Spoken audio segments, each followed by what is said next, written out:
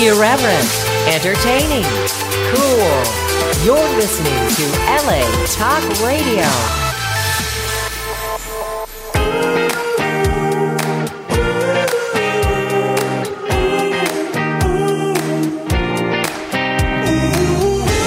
You're listening to Sam in the Morning with Kelsey, only on LA Talk Radio. Good morning, everyone. Welcome to the show. Today is Thursday, December 17th. Hi, Kelsey. Hello. Folks, we're sitting here with a big box of donuts, and we can't get through the show fast enough so we can get to some apple fritters and everything else I saw in there. We have a couple of special guests in the studio. We're going to get to them in just a minute, and they surprised us with a box full of donuts. So we are happy. Kelsey, so that's going to ruin your entire workout from this morning. But that's why we work out, right? So we can eat fattening things. So true. So true. Do it while I can. Yeah. So what kind of workout did you put in the morning? Like long? How long is it like usually? You know, it wasn't too long. I'm filming a yoga segment on Saturday. So I kind of practiced my routine a little bit, and then, which was a really good warm up. Mm-hmm. And then after that, I just did some light weight training and a little bit of cardio and plyo mixed in there and get the heart rate up and get a little sweat going on. Yeah. So you go into the gym and do that? Or I actually have a little home gym. Oh, how cool. Yeah. Sometimes, there's a gym in my complex, so sometimes I'll go down there. But usually I find myself just working out upstairs. I have a bench and some dumbbells and a few other things. So yeah, it's really convenient, and I have a great view of the city. So I know. It's you know how to live. It's ironic because I'm working out in my home because I'm too lazy to even walk downstairs to the gym. But hey. No, but that's the way to do it, if you don't have to be around other sweaty bodies, that's fine, right? I don't mind that. You don't mind that, huh? Not at all. Well, yeah, I'm sure on hot guys, but Yeah. Well, not anybody sweating, where I right? live, I'm one of the only people with working limbs. Are you serious? Yes, it's a much older population. Wow. I love my neighbors. They're amazing, but they're like, hey, kid, how you doing? So you're the kid there, huh? Yes. That must make you feel special. It does. So, needless to say, they don't really work out much. Every now and then, there are a couple people who are religious in the gym every day, and I love it. But it's very few. So, our gym is a low priority where we live. Very cool. So, we're just going to cover a couple things before we get to our guests. I guess Ben Carson was going to go to Africa and Israel and cancel his trips because it's too dangerous. Really? Because of the risks, the security risks. No. So this is the world we live in, and we're going to discuss that with our guests and everything. But this is, this is bizarre now that people in politics and stuff can't travel freely because we're threatened so much. It's crazy. And So I don't know what he's going to do, but I don't know. At this point, is it really important? I mean, he's really fallen in the polls. Yeah, I mean, he's not going to be. He's definitely not a front runner at the moment, and I don't see him at the finish line. I know. A lot of talk about Cruz and Rubio, so I'm glad. That's our prediction. I'm going to call it closer to the race, and we'll see if I'm right. Yeah. Winner gets a free breakfast. Sounds good. And a box of donuts, too. I know. Maybe we'll pick the same guy, though. Yeah. Who knows? Who knows? It's still up in the air, It is. So, it's a toss-up for me. Yeah, I know.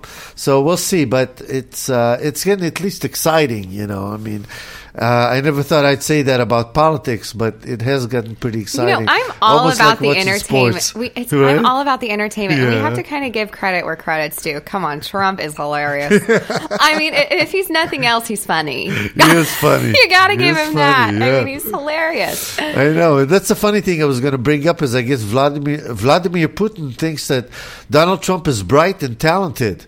Oh. So he likes him a lot, and I guess Trump likes him too. Well, hey. So Donald Trump said he'd get along very well with Putin, and the funny thing is that I mean, they're both pretty out there, you know? Yeah. So imagine both of them sitting. I'm not surprised he likes Trump. Maybe he seems like the least threat for him. I don't know. That might be the case. You know? Yes. But I mean, the whole world has gone upside down. I'm telling you. It's like crazy.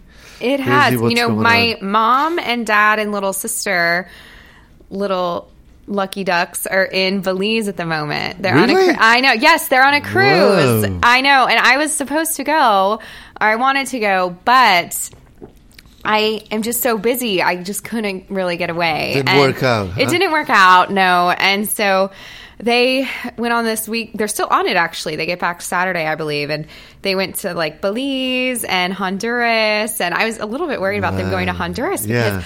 I was reading that it's the, has the highest crime rate Really? in the world, in the entire world. Yes. Good. So I was like, oh my gosh. And all the guns are in Texas. Like, can't take those on the cruise ship. So I'm like, stay armed, folks. But no, they were fine. They, of course, were in really touristy destinations. So Wow. Yeah. Where did they have to fly to? To Honduras to get on the cruise? no, actually they took off from Houston. Oh, really? Which is really nice, yeah, because it's a a few hour drive, not very far to. It's like 3 hours actually, about Right. from Hondo, Texas. So Right. they didn't have too far to where travel. did they fly to? Where did they land from Texas? No, mean- they're from Texas, Right. So they just drove to Houston, got on the boat, Right. and then went. Oh, so the boat Yeah. left from Houston. Yeah, left from Houston. Really? Yeah. Shows you how much I know about my geography. I didn't realize Houston was near the ocean at all. It is, yes. Wow. I know. Yeah. Okay, well, I better hit the atlas again because this is ridiculous that I wouldn't know. I would think Houston is inland for some reason. I don't know why, but another reason to go to Texas, right? Yeah, you'd it's like just so it. big. Yeah, I mean, I was in Austin for a couple of days, but that's not enough. Yeah, you you're know? telling me. I Yeah. actually went back for the first time since college Yeah. during Thanksgiving, and it was epic. Was it fun? Yes, Really? it was so fun. You still met friends from back in school? I and did, stuff? Really? actually. That was the cool part. And it was hard because I was only in town for like a night or a Oh, day, like an okay. afternoon and an evening. Yeah. So it was really hard to see everyone. I was like giving everyone like hour-long slots. I was like, okay, you meet me here for an hour and then I go there and then I go there. So yeah, but I actually did end up getting to see almost everybody. So it was great. Nice. Well, very cool. So how long is the cruise for? A week? They're or gone so? for a week. Wow. They're gone for a week, yeah. And we went on another epic cruise a few years ago. I can't believe it's been that long ago, but we went to Alaska for 2 weeks on a wow. cruise there. So that was really fun heard of because those. my parents were celebrating their 25th anniversary. Oh, wow. So yes, now it's, oh my gosh, almost 30, I think. But yeah, they went there on their honeymoon, so we decided to revisit it 25 years later. And Wow, that was cool. that was an epic So cruise. you liked it? I do. I get a bit seasick. Yeah. So that part isn't very fun if Yeah, we hit that's true. some That's rough true. waters. Yeah. But I love the idea of a cruise. I mean, you have like the food, Right. the Everything is alcohol, right there, right? The bed, you have Right. everything right there. You don't have to drive anywhere, you know. you Yeah, just- it's like yeah. adult entertainment right there. Absolutely. It's amazing. And then, they have the spa and you can get this like spa pass for the whole time. And Really? Yeah, so I'm in heaven on a cruise. And then parties by the pool and everything. I know, I love that. I've been to several cruises. I used to work for a travel agency, so Oh, fun. So I got to travel a lot.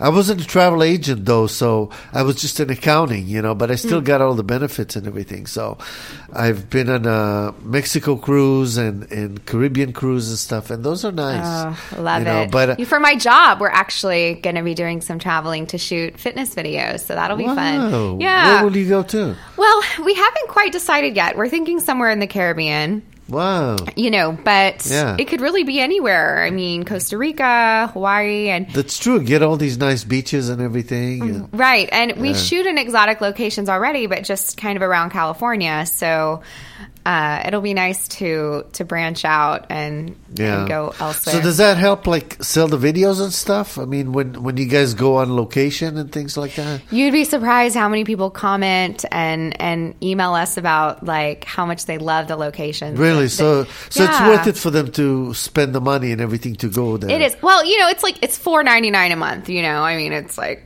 you spend that at Starbucks on a coffee one morning, right? So it's definitely worth it for your health to do that. And then, you have top trainers. And in addition to... No, I meant for the people to go and film the movies. It's worth it for them to actually... Well, it's actually like just a very small crew. Yeah. So we just do it ourselves. Right, but it still costs money to get there, right? Yeah. Okay. It does. So that's what I was wondering, if it's worth it. If it's worth the expense to actually come up with nice locales. I think so. And everything. Yeah, I think it's worth it. I do. Good for you. You see, so you know how to live. Yeah. I told you. You're going to have to write a book about this is how you live. Exactly. Awesome. Well, I guess that's it. Nothing else really matters today. Let's bring in our guest now. And we have very interesting people in the studio. We have Mr. Steve Patton. Welcome to the show, Steve. Thank you, Sam, and thank you, Kelsey. It's good to be here for both Patty and me. Thank you. And Patty Mosier, right? Yes. And you're... and you didn't want to talk, but we're going to have you talk anyway. Okay, you can contribute a little bit, so you feel like you belong. I mean, after all, you brought us the donuts, I already feel like I belong. Yeah. There you go. Just when you talk, get closer to the mic, Okay. Yeah. Is that easy for you? Let me just lower it a little bit, and we'll lower this, and there you go. There we go. Now you're in business. Okay, so, and you both wrote a book, called Foreign Correspondent. And so let's tell us briefly about what the book's about, and then we'll talk about your background and how it all came to be. So, Foreign Correspondent, I would imagine you were one yourself? I worked for CBS News for in the 1970s, 1980s, stationed in Bangkok, Thailand. And then also in Seoul, Korea. But the CBS sent me all over the world, and this book is a memoir of type of my experiences in doing and the stories we covered and what we did as for CBS News as a reporter around the world. Mostly for some reason, CBS got the idea that I was okay in wartime situations. So I found myself going from one war to the other. And Kelsey talked about Belize. I have very fond memories of Belize because we went to El Salvador in 1980. And El Salvador was challenging, to be sure. And when we left, we flew and we landed in Belize, and it was like coming to a garden spot of the world. Really? It was a lovely, lovely area. Wow. So you were during the 80s in South America and Latin America there? I was in just El Salvador. The war there was a civil war going on in El Salvador. Really brutal civil war. I did most of my work in the Middle East and in the Far East, but had that one tour in El Salvador covering that civil war between the government and the rebels. Right. So they made sure they sent you to every dangerous place in the world. Well, I guess I had been in the military and served in the Vietnam War. Oh, really? And I guess the word got out that he wasn't going to get shot right away. I'm not sure how they could tell that, but they seemed to send me in those situations, and that seemed to be where most of my career was spent. That's what really the book covers, and wars in the Central America, in the Middle East, and in the Far East. And those are like historic places and historic times that you went there, I mean, major fighting and things that actually changed the course of history, like Vietnam. And when were you in the Middle East? During what years? In the Middle East, I was stationed in Bangkok, Thailand, as I mentioned, Sam. And CBS gave me a call one day and said, why don't you just head off to Lebanon and spend a couple of weeks there and just see what's going on there. And I took that as they were trying to broaden my experience there and get me into more areas than just Southeast Asia, where I worked a lot on POWs and MIAs from the Vietnam War.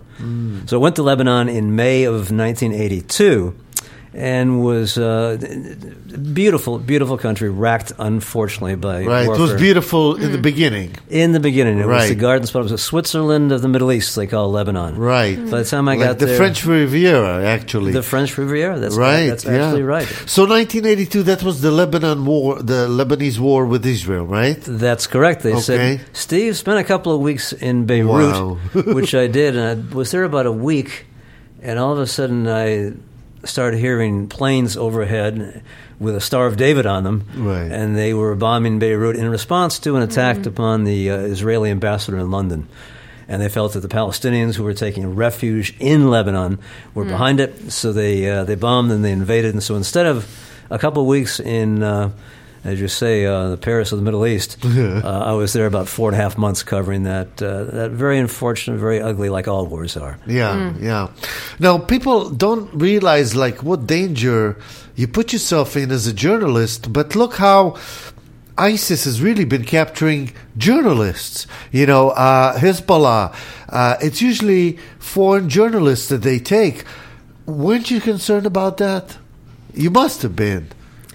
The danger of being in a war is always there and it's always in front of you. But in most wars that I've been in a lot of them, the sides would generally respect the role of a journalist. So you could always get exceptions to that. Mm-hmm. But they would see that you were an observer. You were impartial. You should try to be impartial. ISIS is a whole different story. Right. Their brutality is beyond description and beyond what we in journalism or civilized society, I think, is really. So you've never seen anything like that, even in Vietnam?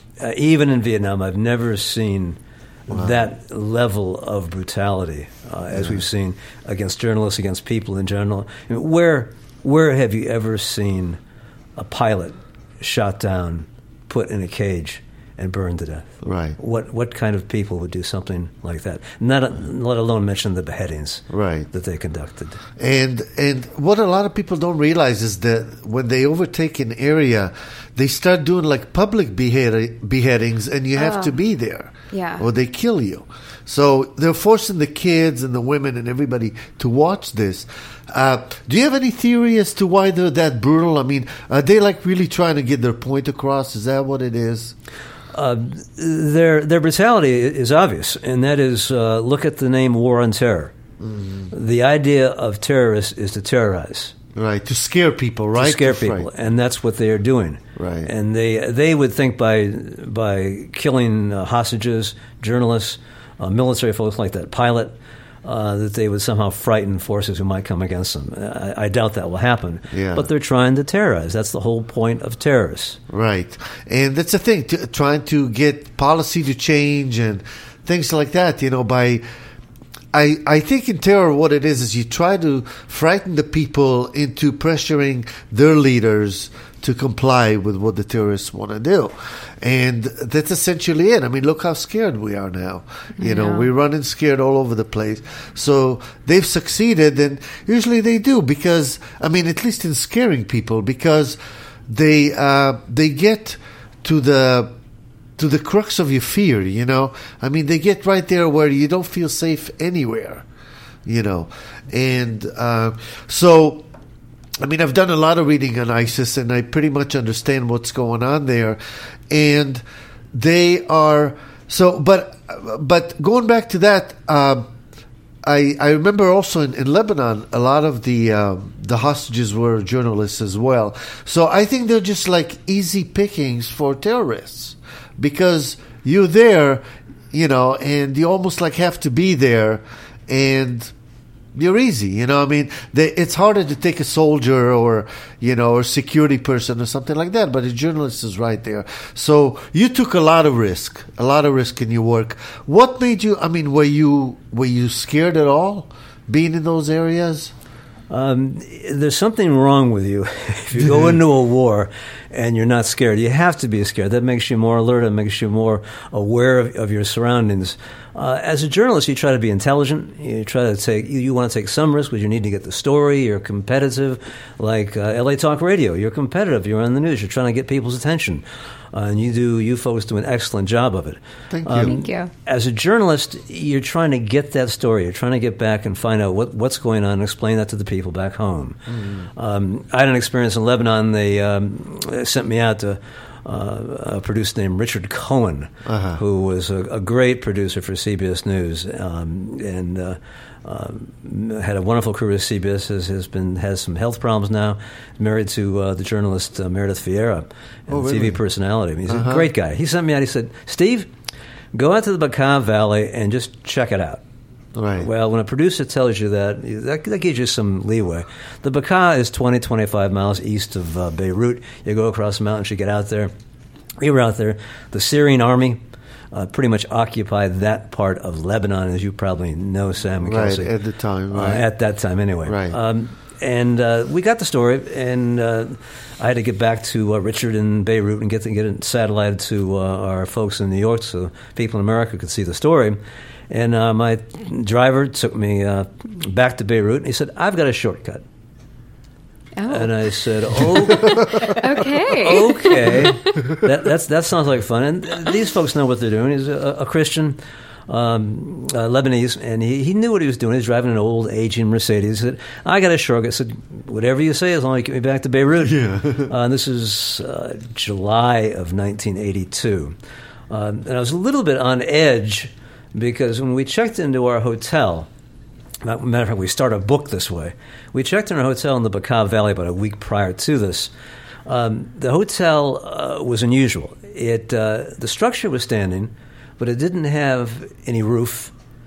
Where there were doorways, there were no doors, and there were a lot of holes all over the place. Oh God! The Israelis had bombed it, and so that was our introduction there. So you know that you're in a war zone.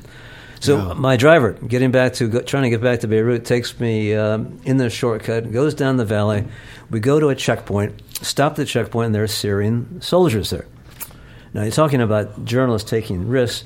This was unplanned entirely. I didn't plan to take this shortcut. My driver did, so I can blame him, I guess. Yes, you can. What the heck? But I could have said, no, let's not do it.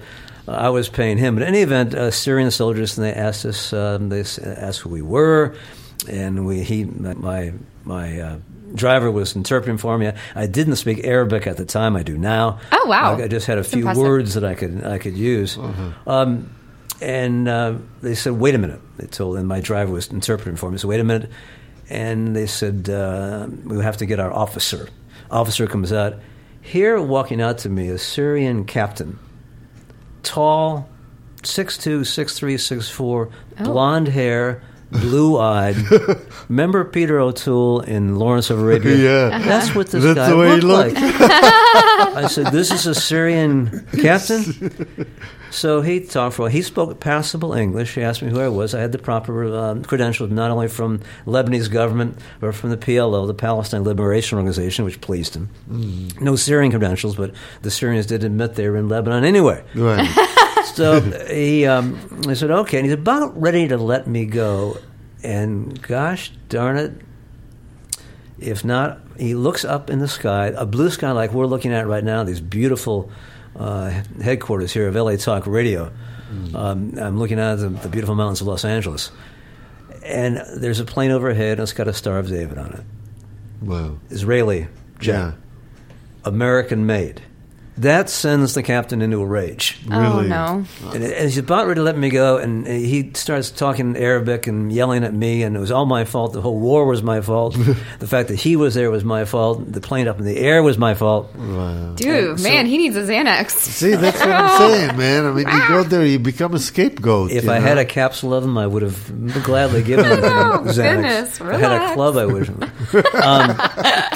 So he yells something at the guards. These two young guys get in the back seat of our taxi. They tell us to get in the front seat, the driver. I'm in the passenger seat. And they take us down into the village, apparently to the headquarters. And we get there. They take a left turn, and we're going straight for a stone wall. Nowhere, nothing else other than the stone wall. Wow. All I can think of is a grade B movie from World War II.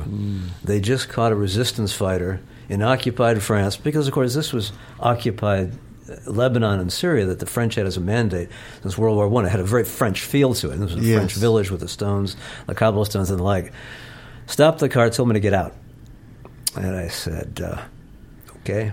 So I got out. And I wish Kelsey and Sama and Patty, I could say that I had some miraculous plan to escape. I was going to leap over the wall and get on my way, Tarzan-like.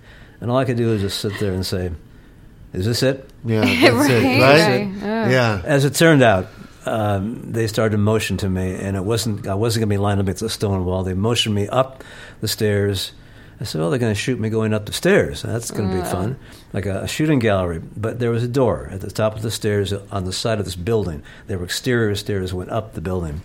And they motioned me to go into the door at the top of the stairs. I walked in. And here are 25, 30 Syrian soldiers just lounging around, having a grand old time. I walked in.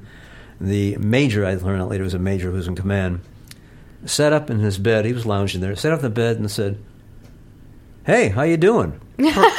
Perfect English. I said, "I'm fine. The soldiers told me to come in here, and I'm a journalist, and I work for CBS News, American News Organization, and they just told me to come in this room." They said, "Oh, really? You're from the U.S.?" I said, "Yes." And the Syrian major looks at me and says, "I used to live in Detroit." I said, "Okay. This is definitely going to take a better turn than I thought." Yeah. We talked for a while. Of course, as you may know, Kelsey and Sam, Detroit has the largest concentration of Arabs right. Outside the Middle East, because many of them came after World War II to the auto plants. And so we talked about that. He let us go, and I got back to Beirut, and Richard Cohen told him the story. And so a long answer to your comment about you try to take wise chances, but sometimes things come up that you just can't foresee. Yeah, right. And I'm sure at that point you probably didn't think you had a book in you yet, but then you did. Well, many years later, in fact, that both the Peter O'Toole-looking Syrian captain and the major are in the book. At the time, I was just thinking about surviving another day. Yeah, I didn't think about I'm sure. Was that the scariest experience you've had? One of them, anyway. One of them, yes. It's not pleasant being in the hands of others. You can't really imagine being a prisoner unless you've been a prisoner. And for example, you mentioned Donald Trump. Right. I like Donald Trump. He does a lot of good things. He's a crazy, wild guy. Right. I think Vladimir Putin might be concerned he's going to win, because the worst thing that could happen to Donald Trump has Vladimir Putin, like you said, Sam, say he's okay. We're all going to think he's horrible then. I know. Donald Trump, I like the guy. He has some good ideas, but he says dumb things. Yeah. One of the dumbest was, the Muslim thing. Going to not let Muslims come to the country, give me a break. But before that, John McCain is not a war hero? Not a war hero. Yeah, that's how he started, Trump, with all these, all that drivel and everything. You know? You tried being a prisoner. We mentioned it in my being held by the Syrians. I was held for 3 hours, and I was petrified, utterly petrified. John McCain was held there 5.5 years. Right. And definitely tortured. A war hero. And you dedicated a lot of your career to actually tracking down or searching for POWs, right, and MIAs and stuff. So you would know. Yes. You would know what they go through. Exactly. And when the United States sends its young men and women overseas to war, those Americans must know that if they're captured, if they're lost, if they falter, if they fall behind, America will come back and get them and bring them home. And this story, this book, is a story of efforts to bring Americans home who are in that position. It focuses on the Vietnam War in terms of the POWs and MIAs, and trying to bring those folks home. What I was trying to do as a journalist in trying to locate them, and it's a very, very difficult story. But the U.S. has been good about it. We sent. During the Vietnam War, we sent about 3.4 million men and women off to Southeast Asia. That includes Vietnam, Laos, and Cambodia, South Vietnam, Laos, and Cambodia, and Thailand in the waters of their own. 2.6 million, including me.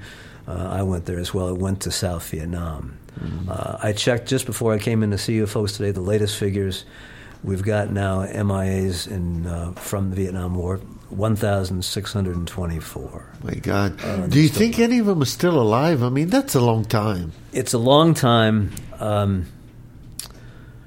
We asked this, and we write about this in the book a great deal. We asked all the experts.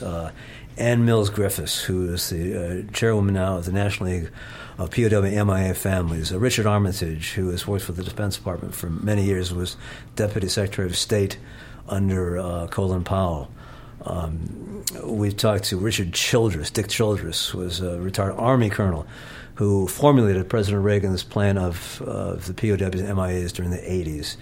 Their general feel is it's very little chance that there would be. I talked with Paul Mather. He was Lieutenant Colonel, wonderful guy as well, who was my primary contact at the Bangkok embassy when we were looking for MIAs in Indochina. And they all felt that very little chance that we would still have people there. They would be, I was in my early 20s when I went. They'd be my age now. I'm in my early 70s. By the way, Kelsey, older people... older people... She knew you'd probably say something, right? Sometimes do use their limbs. I don't think she was making a generalization. No, of course not. It's just her neighbors. Of course not. Now, you can come over anytime. I do calisthenics in the morning. I go for about a 3 to 4 mile run. Oh, wow. I will keep special note, though, of my limbs as I'm doing. Look at you. Just kidding. Just kidding. But back to the POWs and MIAs. They'd be my age now. They'd be in the early 70s. I'm surviving. Patty and I are here. But they've been in the jungle for 40, 45 years, if indeed they have survived. I don't want to rule it out, but I certainly don't want to bring up any false hopes for the families, the next of kin. I have no information whatsoever that we have any still left alive in Indochina. Indochina, remember, is now Vietnam, Laos, and Cambodia. We were in Bangkok, Thailand, because it bordered those 3 countries. I see. Okay. So you wrote the book. For those of you just joining us, we're talking to Steve Patton. We also have Patty Mosier here, and we'll get to her in a couple of minutes. And they've written the book, Foreign Correspondent. Do you have? I know you have a Facebook page. Do you have a website too, or not yet for the book? We do have a website. It's LeeAndGrantInternational.com. Lee and Grant, that's the Civil War generals. We're Civil War buffs, Patty and I. Oh, wow. Patty's middle name happens to be Lee. My middle name happens to be Grant. That's where we came up with Lee and Grant. There you go. Now, the Southerners... And we took up business in Atlanta, Really? Georgia. Oh, wow. Okay. That's great. And Patty, what do the Southerners say what do we change the name when we go up north? How do they say Grant and Lee. Grant and Lee. that? They claim we're Grant and Lee. But we do have LeeAndGrantInternational.com. You can go out there and punch in foreign correspondence on the main navigation bar. We've got a good Facebook page anyway. Facebook.com /the book. Foreign correspondent. Right. Oh, great. And there's information there, and you can get some ideas about the book and everything. And this is fascinating stuff. You were stationed in many places as a reporter. You also did you actually fight in the Vietnam War? I mean, were you like combatant? I was proud to serve the United States Marine Corps in South Vietnam. I went there in 1966. I was stationed on Okinawa I was a platoon commander for the 3rd Marine Division Red Eye Platoon. And Okinawa was, at that time, controlled by the U.S. and since, of course, it's been reverted to return to the Japanese. But on Okinawa, I said to the Marine Corps, I'm not going to win the war if you don't send me down to Vietnam. And so they said, well, we have you here in Okinawa, and we'll think about it. And I begged and I pleaded, and I became a real irritant to them, so they finally sent me down to Vietnam. Really? That's wow. my tactic as well on multiple fronts. Persistence. Right. But that's impressive, because many people were trying to get out of going to the war, and you actually insisted on enlisting and being sent there. So that's... it was an honor for me. I'm an American. I get the great benefits of this country. That's something that I wanted to do, including my dad was a World War I veteran, sat in the front seat of a 2-man biplane firing a machine gun, awarded the Distinguished Flying Cross flying over the fields of France. Really? As the Germans World War I. So I couldn't really avoid. Yeah, you had it in your blood pretty much. And didn't want to avoid it. Well, thank you for your service. It was an honor. Thank you, Kelsey. It was an honor. Absolutely. And how old were you at the time? Like very young, right? 18, 20? I joined when I was at Berkeley. People love that. You went to the University of California at Berkeley?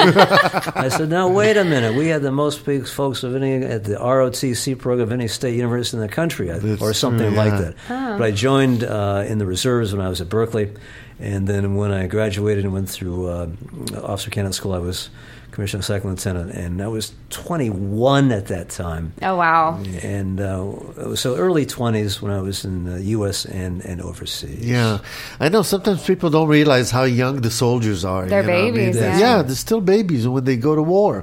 But the reason they choose them is because they're in the best shape, right?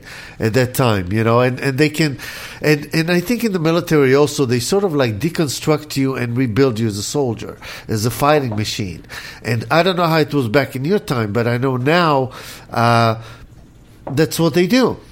So very true, very true, right? Yeah. They, when I was in the Marine Corps, you go through basic, and they make a new person on you. Right. We had a great story of the mother comes to see her son graduate and says, the Marine Corps says, "We made a man out of your son," and the mother says, "I sent you a man." Yeah. And that's true, but they do change you, and they do, I think, make you for the better. It's an experience that I highly value and wouldn't trade for the world. Wow, amazing. It was an honor. It was a great honor. Yeah, there you go. You see, so some people, young people, should probably take a lot of a big lesson from that, and actually devote themselves to doing something for the country. And many people don't realize it's like, we let other people go and fight for us, but and I think especially shameful is are the ones that deliberately were trying to get out of going to the war. It's sort of like, let somebody else fight for me, and right. And that's, I don't know, that's a coward in my book. But so Patty, you tell us a little bit about yourself. Where are you originally from? I'm originally from Massachusetts. Oh, really? Would never go back there because I love California. Yeah, right. At what point did you move to California? Oh my goodness, 1970. Okay, so what at the time? What made you want to move? Did you a career or something? Mostly, I'm an Army wife of 20 years. My husband's an Army vet of 20 years. Oh. Ended up wanting to retire here in California, where the weather was nice. Yeah. Good call. Good. Yeah, there you go. So your husband Massachusetts. was traveling around too? He was. He served in Vietnam as well. Okay. Wonderful soldier, and I just loved the Army life. But I would like to comment on something you just said, if I may, Sam. Okay. Sure. When he came back from Vietnam, and Steve experienced the same thing as well, he was literally spit on. Wow. And, of course, we were all in the United States near Army bases. And Right. he was spit upon Oh, my Wow. gosh. because he served in Vietnam. However, today, when he does go out, which he's very ill at the present time, but when he does go out, he has young people saying, "Thank you, sir."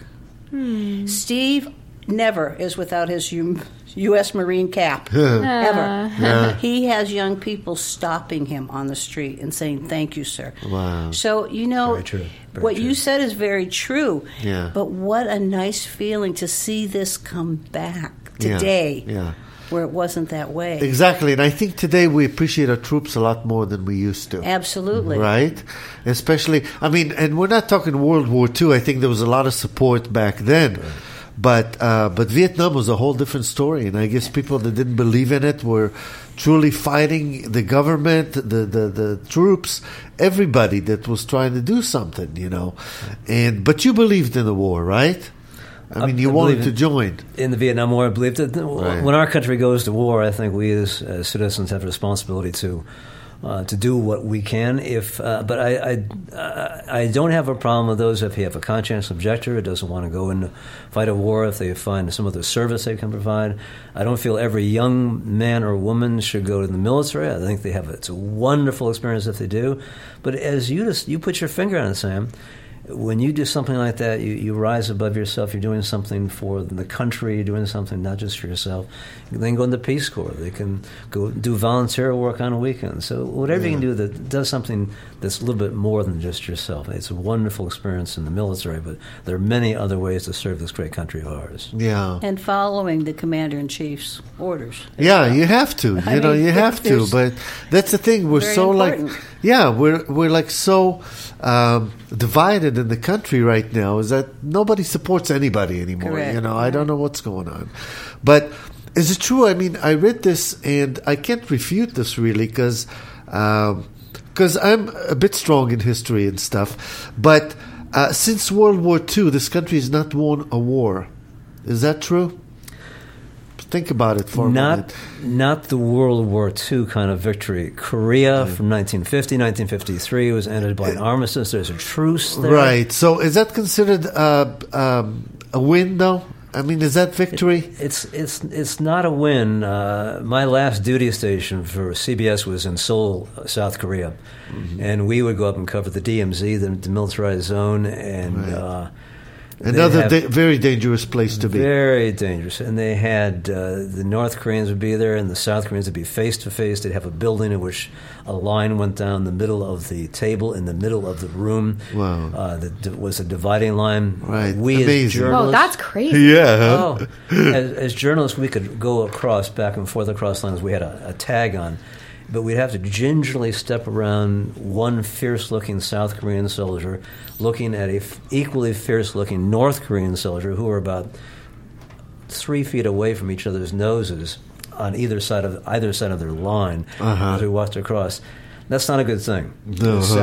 North Korea is in dreadful shape, has been for years. Yeah. It's unfortunate that we didn't conclude the war in a victorious way. But in response to your question, Vietnam was certainly not a victory. We are allies.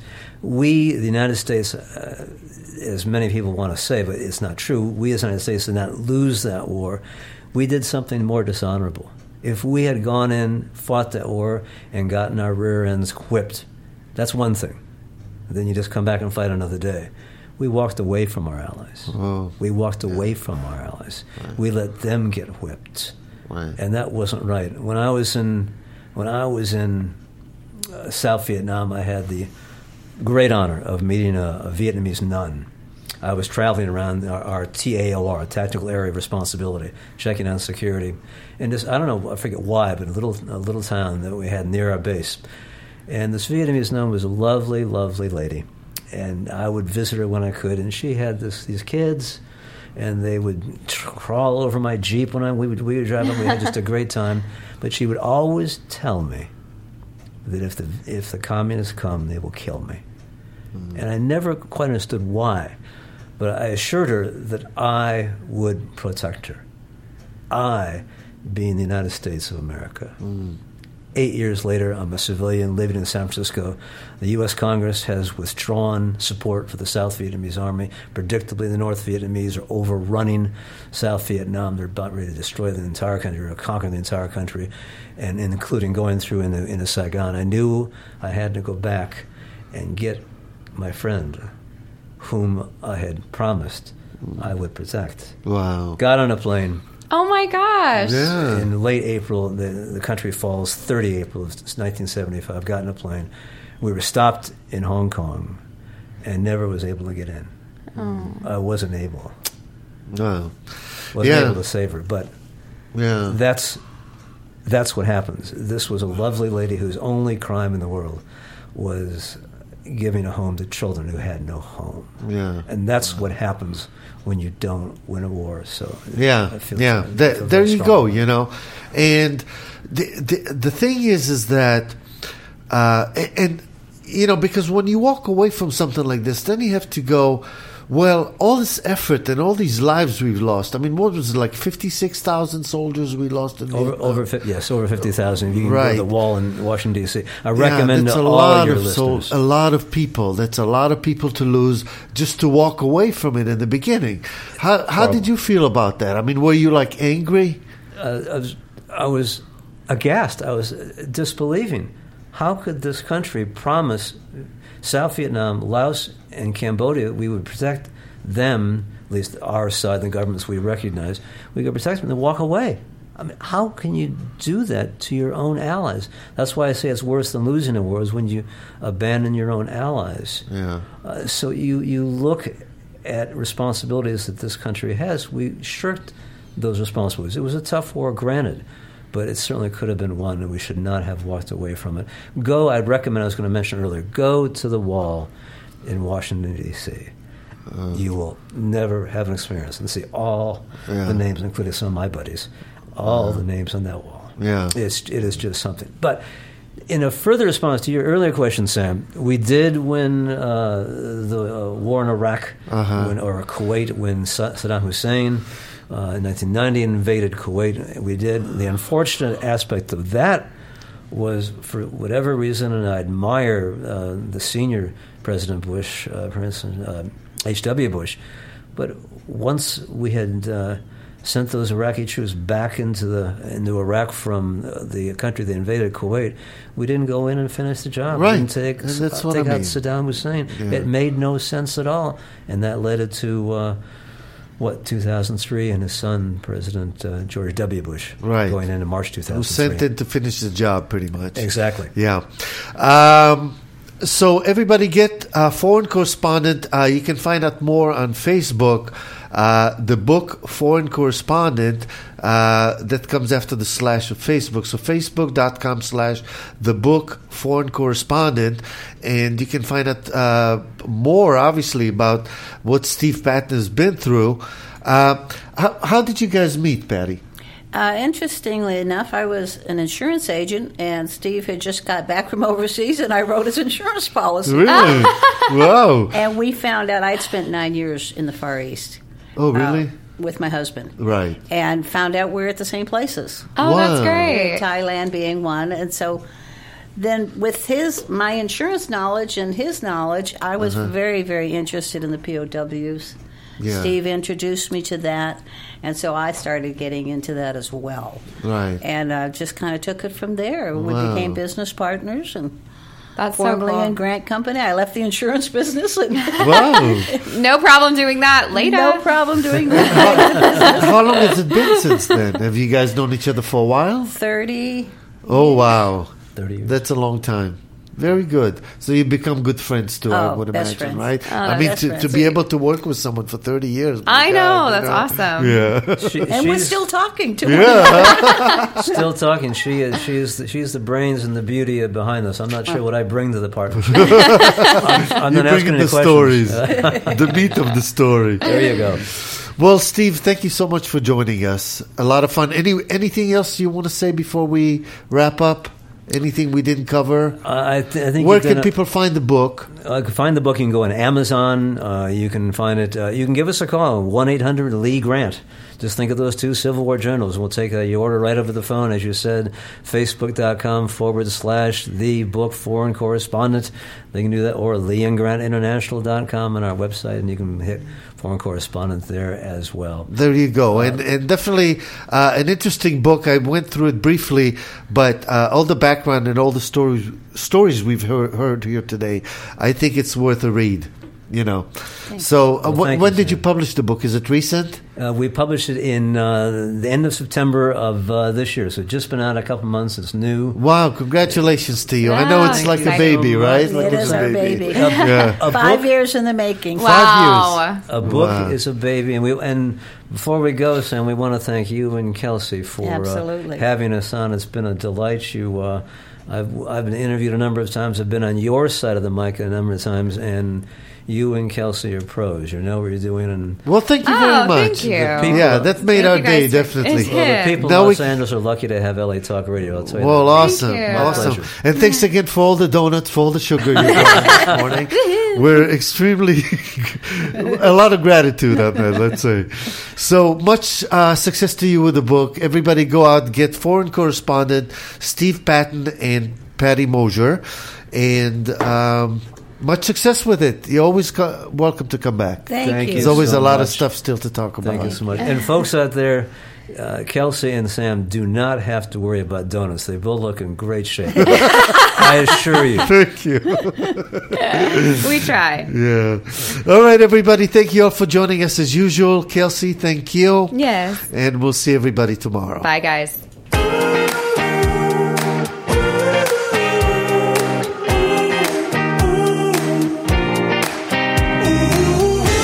You're listening to Sam in the Morning with Kelsey, only on LA Talk Radio.